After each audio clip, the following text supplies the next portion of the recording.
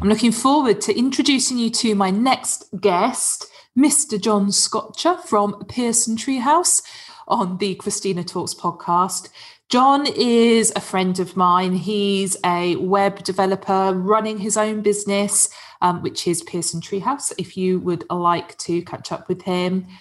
We are kind of competitors on one level, but John's a really interesting character and someone I have a lot of fun with when we're hanging out. That almost sounds wrong, doesn't it? But you'll get to hear the dynamic in a minute. He's just a really good guy to be around, and he's quite interesting because, as well as owning his own business, there is another side to John's creativity that we'll dig into a little bit as well.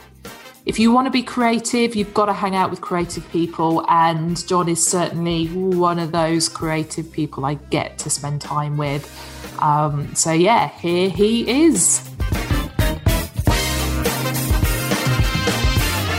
Hello, Mr. Scotcher. All right. How are you doing? Yes, good, thank you. How are you? I'm good. So, yeah, we need to introduce you. We need to find the best way of explaining to people what you do. Okay, yes, that sounds good. I need to find the best way of explaining to myself what I do in order to be able to successfully answer that question. But let's give it a go. What can possibly go wrong? I am at my... I'm a web developer, basically. That's what I've been doing for 21 years. I started the company in 1999. So, and it's the same company now. The only difference being that at some point in the far-flung past, I went from being a sole trader to limited. But other than that, I've been building websites, man and boy, since 1999. That's really it. I've built over 1,000 websites myself. Not all of them are online anymore, thankfully, because some of the early ones were pretty crap. But the ones that come out these days are a lot better, thankfully. So I've obviously learned something in the last 21 years. So that's what I do to feed the animals and get the wife out of the house so she can go and buy wine. And in addition to that, I am a member of the CMS Made Simple development team, which sounds very exciting, but isn't. So CMS Made Simple is another content management system. Everybody in the world has probably heard of WordPress. CMS Made Simple is much like WordPress. It is a content management system that is developed by a group of international volunteers that write the software as open source and then put it out there for the world to use. I've been doing that for about 12 years, I guess, something like that. About 2008, I think, I started doing that. And we're not as big as WordPress, but we have got about 1 million sites worldwide that use the software. And yeah. And I use it myself because it'd be weird to develop it and then not use it. So yeah, when I'm wearing my volunteer hat, I do that as well. And it forms the basis of almost all of the websites that I build because it's a good little system. So that's it. And then this feels like a dating. I feel like I'm putting a video thing on a dating site. In my spare time, I like to drink wine, watch movies, and go for long romantic walks. So that's me. Anyway, with the wife, I hasten to add. Oh, fantastic! But the thing is, it's like that's not what. So we have a bit of an odd relationship because I've known you for years, but I've only actually met you a few months ago. Yeah, absolutely. And I'm still not convinced we've ever met in the flesh. I think we've only ever met online. No, I didn't think we had. No, we haven't. Considering what I've been doing for my I say adult life, but I don't actually feel that I've grown up yet. So what I've been doing for the last 21 years, you're actually one of my only virtual friends. Most people I know in the real world. And you'd think as a web developer, you'd have a lot of virtual friends and hang out in weird, geeky places. But you're my only geek. Oh, it is funny. It is funny the way that being locked down has actually made me far more sociable. Really? Yeah. Yeah, I can see that, actually. That does make sense. Yeah, you kind of have to, don't you, to a certain extent? Yeah. Well, you've got, because you suddenly become far more conscious of the time that you don't spend.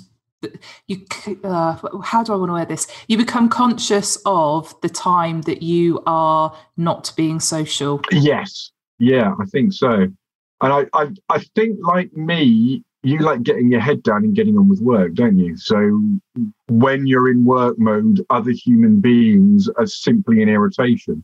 And there is nothing else. Yeah, absolutely. So, I mean, well, as you can see from here, I am in the chalet at the back of the garden. And I am, a good 25, 30 meters away from the house. And my wife knows that it's a risk coming up to the office. That said, she'll probably turn up in about 10 minutes with the baby to tell me they're home. But it is a risk, and she doesn't know whether she's going to get me greeting her or looking like I'm very angry at having been disturbed from some coding.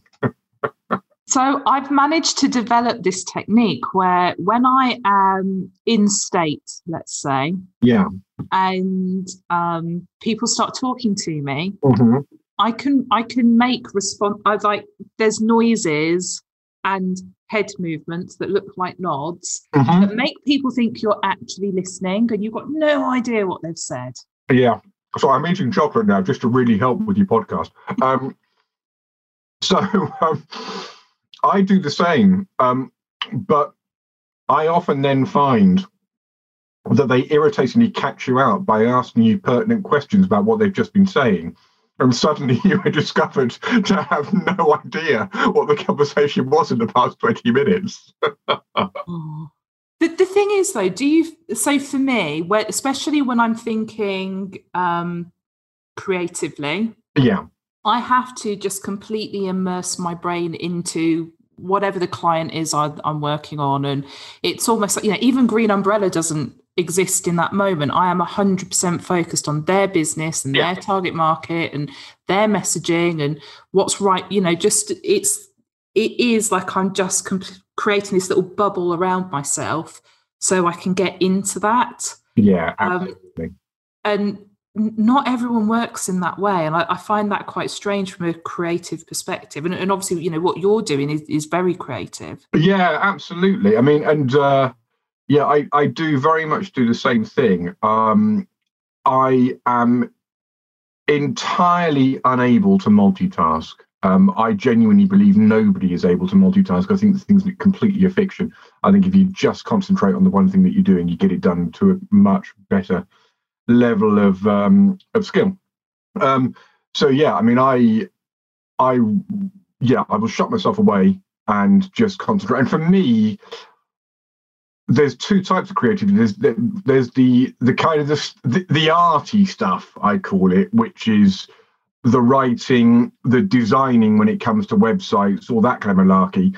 And then there's the problem solving stuff, which is equally as creative, but that's the coding stuff. And that's actually these days what gets me out of bed in the morning much more than the design stuff, because that continues to be a challenge, which is much more interesting to me.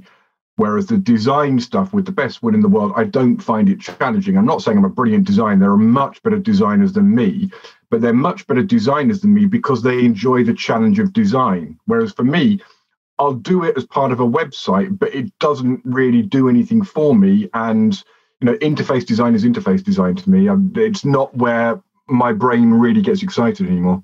Do you know, it is, I kind of, it's the stuff that you find sexy. Yeah, absolutely. That's what it comes down to. And there are certain things where, I love so much of what I do, of course I do.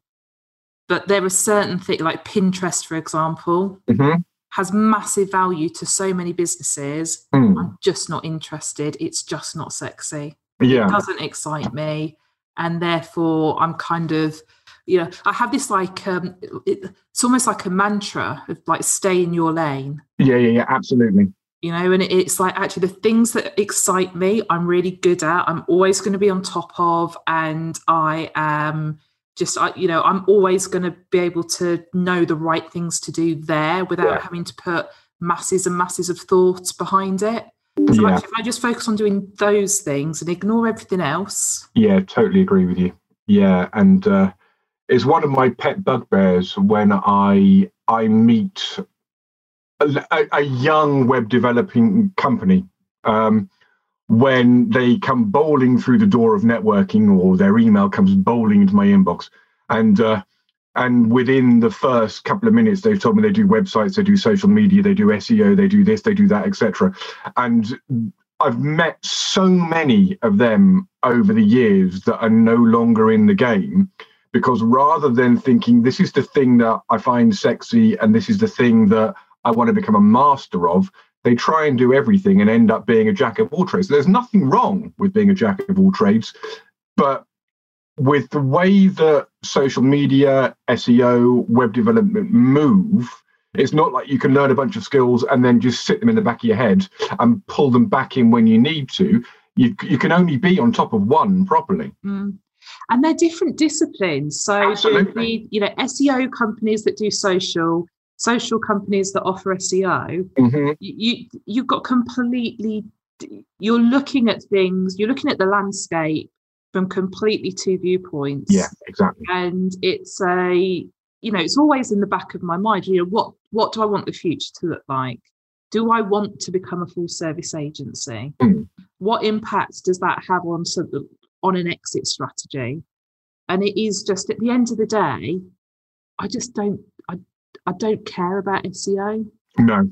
Because you can SEO the hell out of your website. It's not going to make people trust you. Yeah, absolutely. And to a certain extent, there's such a confusion with SEO as well. SEO, to my mind, the stuff that's done on site is just a byproduct of knowing how to code a website and making it Google friendly.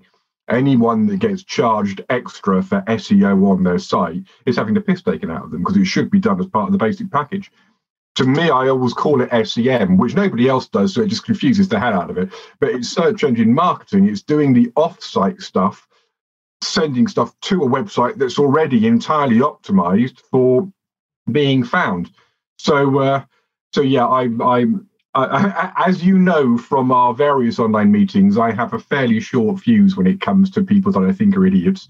And when it comes to, there's that kind of Wild West, and there are lots of really good people that are out there, and you must see it as well.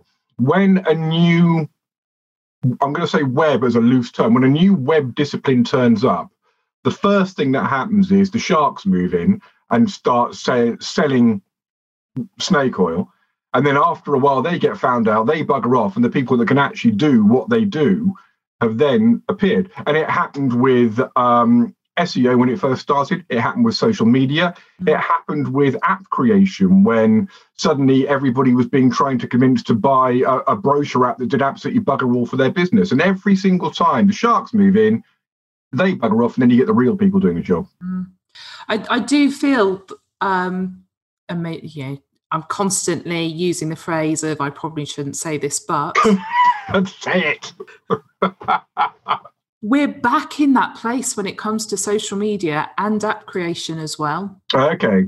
Because it's almost sold as an easy way to make money. Yeah. Absolutely. So I'm saying that is more on the social side of things, definitely. But it's kind of you've been made redundant, you don't know what to do, set yourself up and, start posting things on Facebook for a business, and you can make money that way. And there's no strategy behind it. It's just, I know how to post on Facebook, and that's not enough. And people don't realize everything else that comes into it. So there's, I'm feeling a massive frustration right now I'm seeing a lot of virtual assistants that offer social. Yeah, absolutely. I've come across those. And it's not that they're necessarily doing anything wrong. It's the fact that what they're doing isn't in line with the strategy that I would want my clients to take and that I would recommend to people. So I've constantly at this kind of... that makes total sense.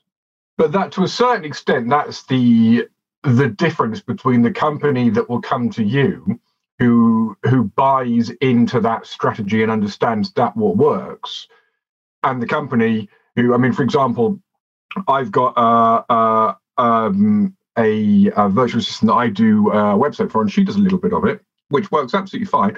all of the companies that go to her tend to be tradespeople that want somebody to look after the office stuff, look after the website stuff, look after the social media stuff. They don't want a strategy necessarily. They just want to know that they're doing what they've been told to do, perhaps incorrectly when they've been out to networking and run into business coaches, etc., what they've been told to do. So for that kind of level, I think it makes total sense and it fits into a VA's arsenal of products, but it wouldn't work at all when it comes to the company that actually wants a proper strategy and to have their social media work for them in any other way than a vague presence seen now and again. Yeah. So with that, there comes and I think this is an issue, if you like, that most business owners have, certainly in the early days. But I think I can imagine in 10, 20 years' time, I'd still have this come up again and again. And it is knowing your value. Yeah. And being able to state your price and say, well, no, this is what it is, because it's not that thing that you're selling, that job you're delivering there and then. It's how many years did you say you've been doing the web stuff? 22 in February. Okay. So if I were to hire you for a website tomorrow, I'm buying 22 years worth of experience. Exactly. So when it comes to like with that pricing thing and like the mentality around it, what are your thoughts on that and knowing your value and pitching yourself in that way? Yeah, I think it works on two levels. I mean, you're absolutely right. And if somebody comes to me, not only do I know my value, I know my prices as well to a certain extent. So if it's very rare that I can't verbally quote there and then once I've heard the business idea or the website idea.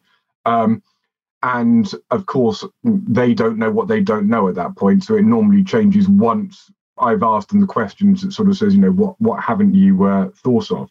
But yeah, absolutely. But it's also, I think when you've got the experience, you charge more, but it takes you less time. So for example, my hourly rate's through the roof.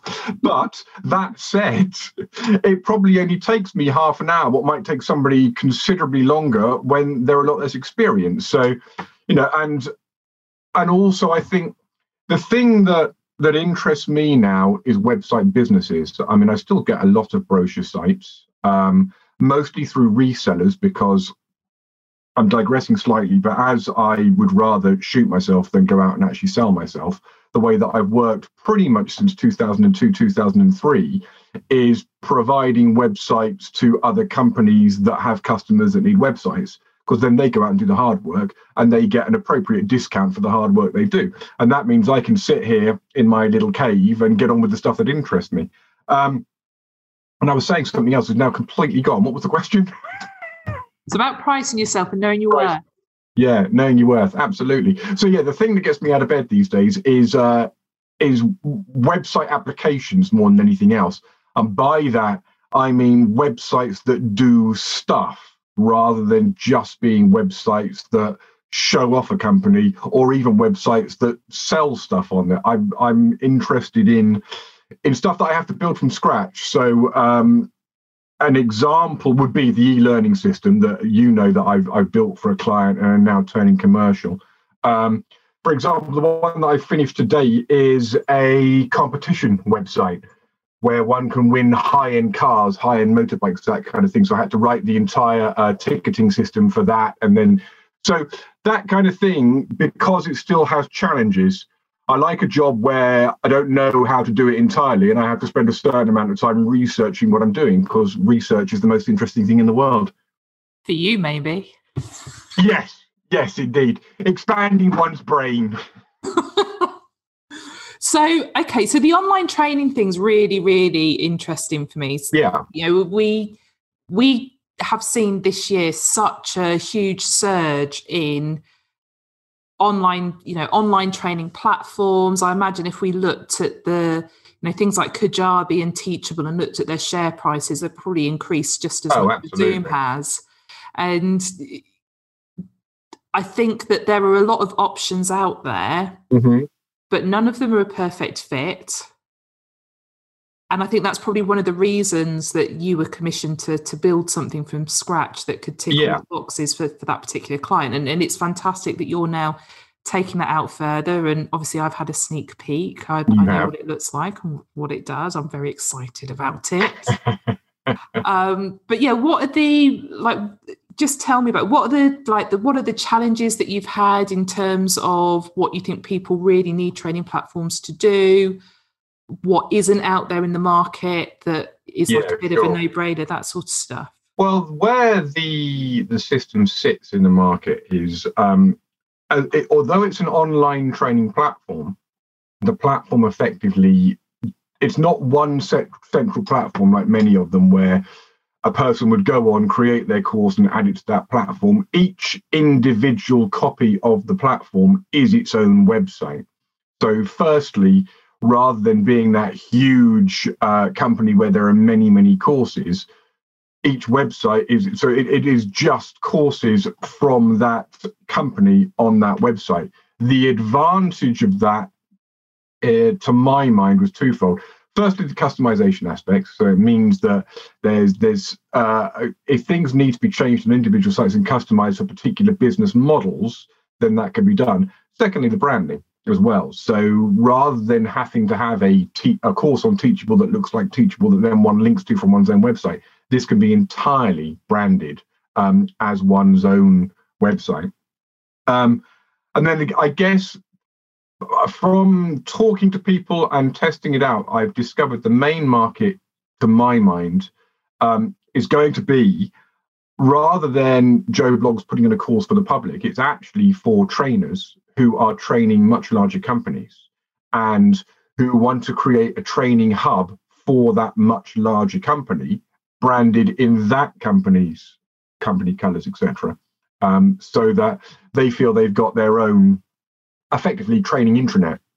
And the advantage for those trainers is they can then go, okay, well, look, I've got all these courses, I'll put them on, I'll brand it for this company here, they're going to pay me X amount a month to have that, but now I've got all the courses, I'm just going to change the intro and outro on each of the video courses, rebrand another copy of the website, sell that to another company, effectively having done most of the work already. So it becomes a source of passive income for the training companies. And that's really another thing that interests me in the way that I've always looked at my own business. I think the best, most fun thing to sell for me is a way that other people can make money. If I can build a website that finds somebody motivated who goes, brilliant, now I've got that, I can take that away, I can see where the financial gain to me is. That to me is much sexier than a brochure website, a shopping website, etc., etc. And it's the way that I've always worked. I always build website businesses for another version of me who hasn't got a business. And so if I think I know how I could make this work as a business, there's other people out there who will also know how to make it work as a business. And they're my market. I think that's really where I come from with it. Excellent. So there are a lot of people that are jumping onto things that they're looking for quick wins. Yeah. From a money-making perspective. And things like the online training, that it's kind of like, I know how to hammer a nail in a wall. I'm going to record a few videos and all of a sudden I've got a training course for it. And I think if we're not careful, there's a lot of issues in terms of the quality of training that's going to be available through these kind of like online course platforms. And that in itself is going to affect the price. And I know from our conversations, you've done quite a bit of research, talked to people that have got these types of products. So what have been your learnings on that side of things? Well, the learnings and the experience as well tells me that yes, there's going to be a financial race to the bottom with online training. That's going to happen no matter what, in the same way that in the past 21 years there's been a financial race to the bottom with website development as well. Whenever something becomes accessible to everybody, you're going to get different people pitching their products at different types of the market. I could go out right now and get a website for £6 a month, or I could go out and get a website for £20,000. And there's going to be a market for the £6 a month and the £20,000 ones as well. And the fact of the matter is, I'm not interested with this product in finding the quick win guy or girl who can hammer the nail in, who wants to do a quick online training video that goes onto a giant platform and effectively will disappear into the ether anyway, and they won't make any money on it. I don't think, I'm obviously open-minded on it, but at the same time, I don't think there's going to be anybody that wants to use my platform that wasn't considering or already doing online training before 2020 happened. This is a platform designed for experienced people that have already played in the market and know exactly what it is they want to do in order to make proper money. Absolutely. Do you know, it's your platform has the complexity to it that is required to deliver quality training. Mm-hmm. A training course isn't just a series of videos. No, exactly. And I think that for me, that was like one of the things that struck me straight away when I looked at what you're working on. Cool. Okay, so we're going to switch topics a little bit now. Oh, exciting. So just thinking about general mindset, running a business, keeping it going through the good times and the bad times. And, you know, I'm kind of, as you know, I'm still very new to this game, and you've been doing it for much longer than I have. And we've had conversations about being able to take a break away and actually look at your business and decide what you want to do and that kind of thing. And it'd be really good for you to share sort of your approach to how you working on the business rather than in the business and that kind of stuff. Well, up until probably a couple of years ago, weirdly coincided with getting married and having a child, and thus much less time in my life. I would, in the winter months, I would work 3 weeks a month and then have a week away every month, kind of from October through to about March, I guess. Now, that was partly, the week away was partly to go and write, because I write those books and ting, but also it was the time to go and think about what I was doing with the business and working on the business. So I think one of the most important things to me is time away from the day-to-day stuff. Without that, one never gets a chance to work on the business. I have, ever since I can remember, I've relied entirely on my instinct and a lot less on figures and planning and all the things that business coaches have been telling me to do since the year dot. And I think that's just me. When I was at art college many years ago, I always got told off because I never put down my workings through. I just came up with the end product. And that's kind of been the way that my brain's operated ever since. So a lot of stuff happens in my head, but doesn't get written down until I've kind of finished the thought process. And then it's there and I can crack on with it. So, and that's very much what I tend to do with the business. For example, probably about 5 years ago now, I changed one of the business models to create a pay-as-you-go version of the websites I do. The concept being that at the time in the market, you either had a cheap, shitty pay-as-you-go website, or you spent a lot of money on something else that you paid in one block sum. And I was finding I was coming across a lot of businesses that were kind of 2 or 3 years old who had been through the pay-as-you-go, had probably been through the 600 quid WordPress website. Their business had matured and they were ready for a much more bespoke website that really sold what they did.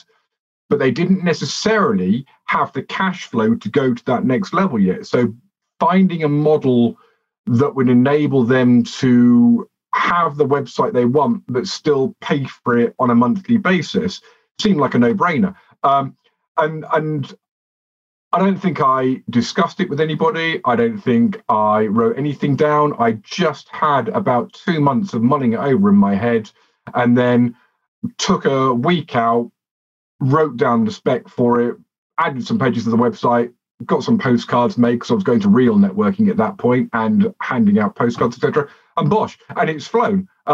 But as to any kind of, is this a good idea? Should I use anybody as a sounding board? No, not at all. Just went for it.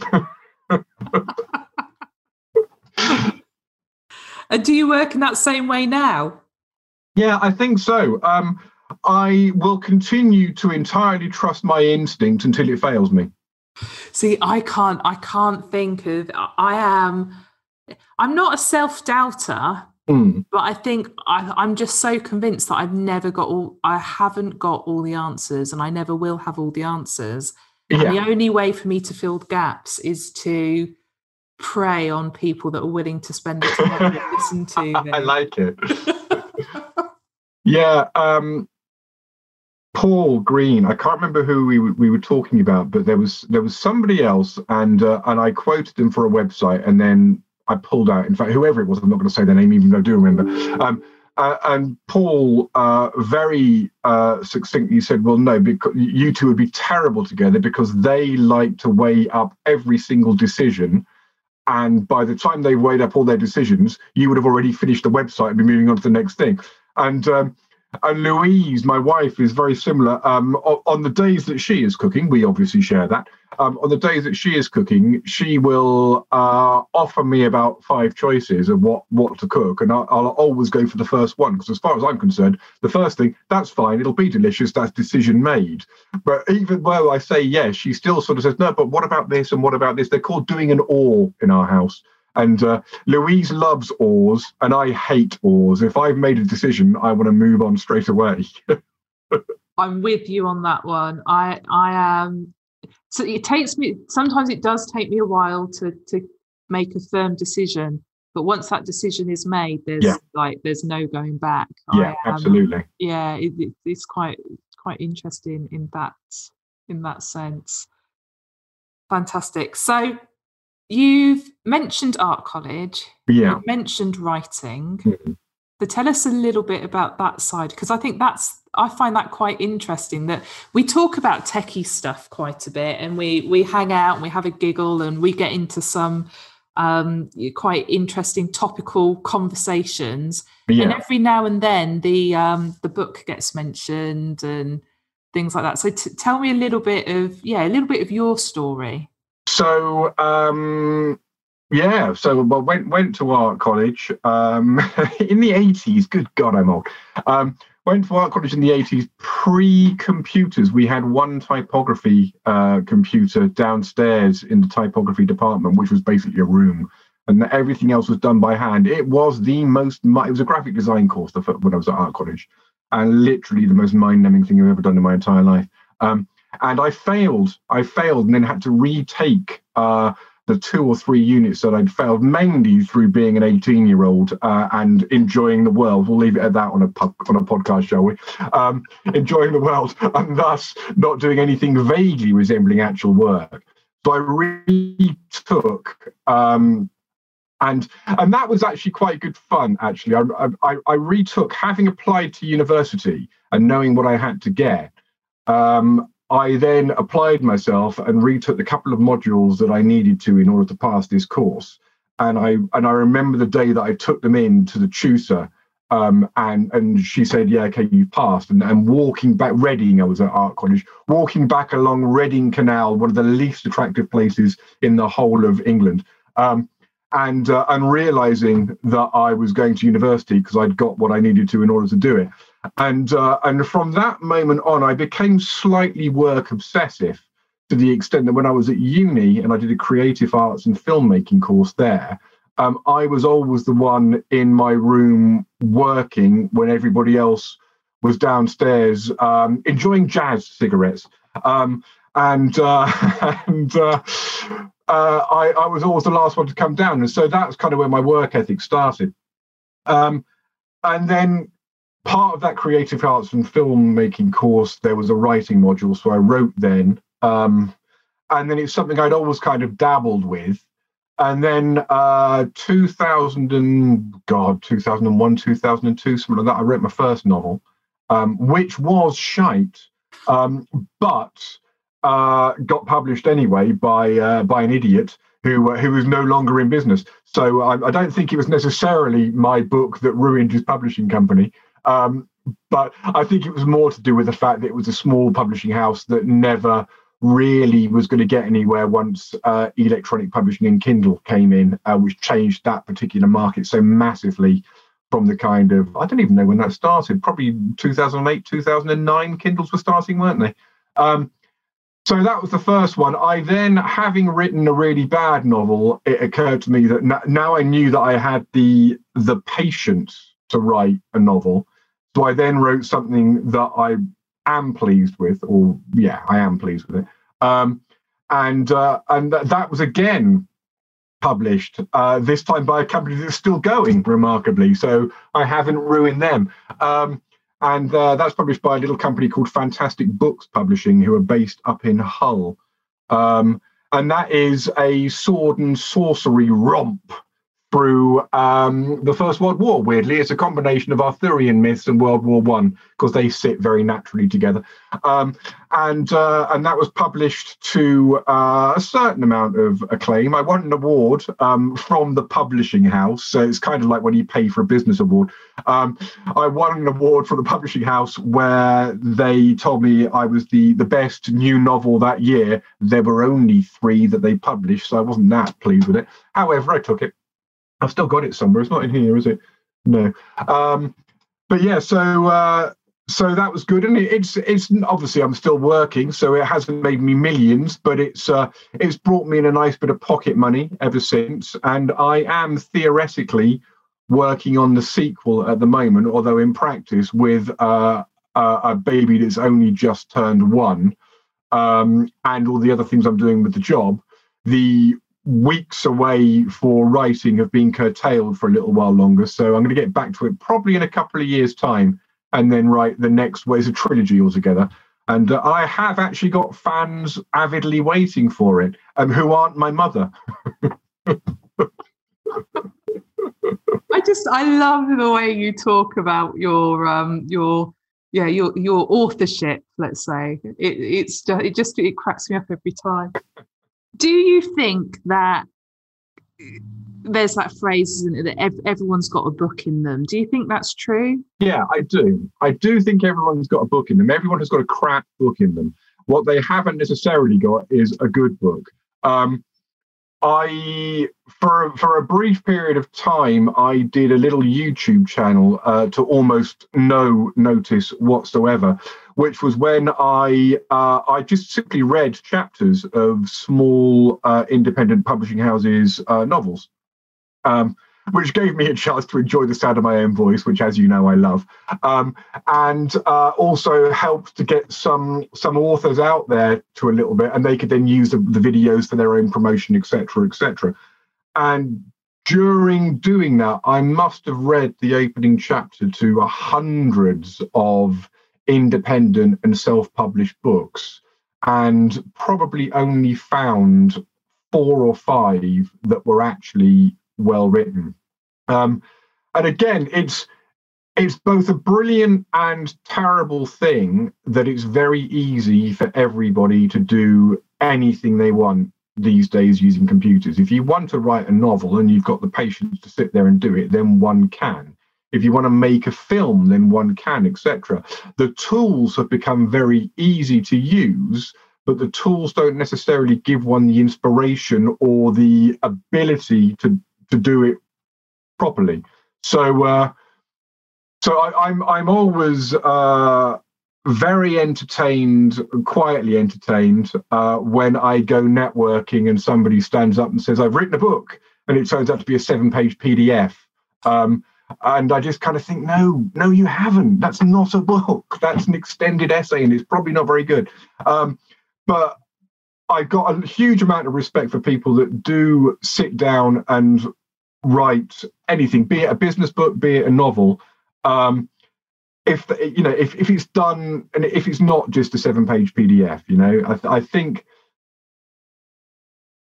one of the things that not a lot, but I've noticed in the business world is that people will knock out a PDF in order to say, I've written a business book, because they can then notch that on their CV. I've seen it from coaches, I've seen it from other people, and it's that kind of thing. Oh, well, if they've written a book, they must know a little bit more about what they're talking about. To my mind, I kind of think, you know what? If you've written a book and it's been published by somebody else, then that's a good starting point to know whether it's any good. If you've written a book and it's been self-published and it's been reviewed by people other than your family and it's rated, that's also a good starting point. I'm probably a book snob because of the fact that I've slaved for a long time writing 2 novels. But yeah, it's an interesting one. Mm. I like that you used the word patience earlier when you were describing the, writing it, and you'd written the first one. You now knew you had the patience to do it. Yeah, there is a business book out there that I have read in about 45 minutes. My ego, and it is my ego, has kind of gone like, oh my God, that, I hate writing. Yeah. The thought of writing a book, I cannot think of anything worse. But having read that book, I'm like, I know exactly what book I need to write. Yeah. I just need to force myself into that uncomfortable situation and actually do it, because that particular book, I know I can knock out of the park.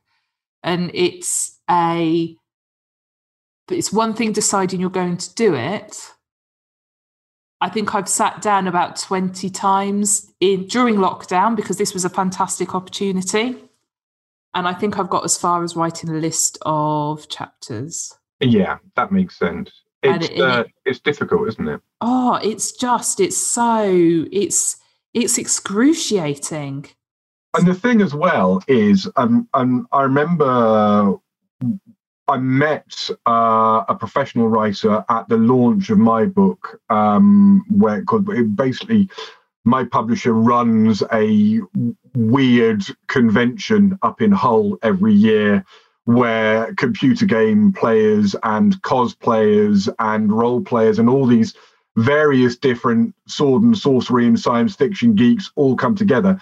And that's where he launches his latest set of books, and also has basically a 3-day convention where he can make money on that as well.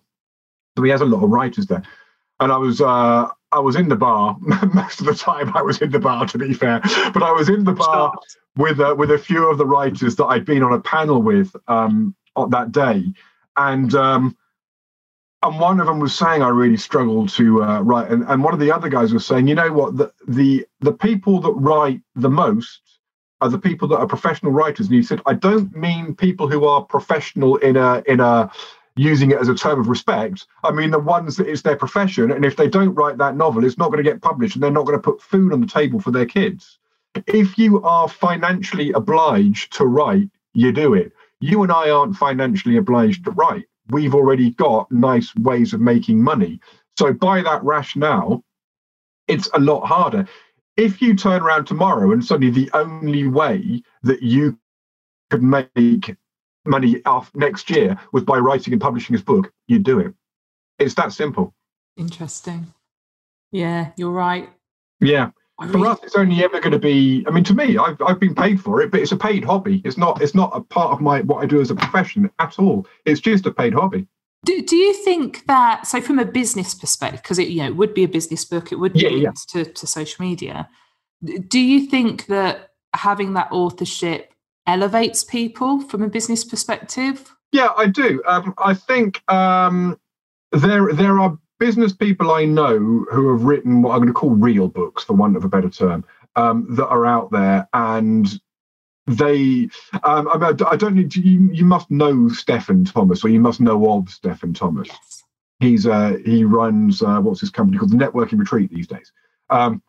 Now Steph was in 4N for years. I've known him for a lot of years and years and years, and he put hours and hours and hours and days and days and days of networking in before he was asked to write the Networking for Dummies, which was his first book.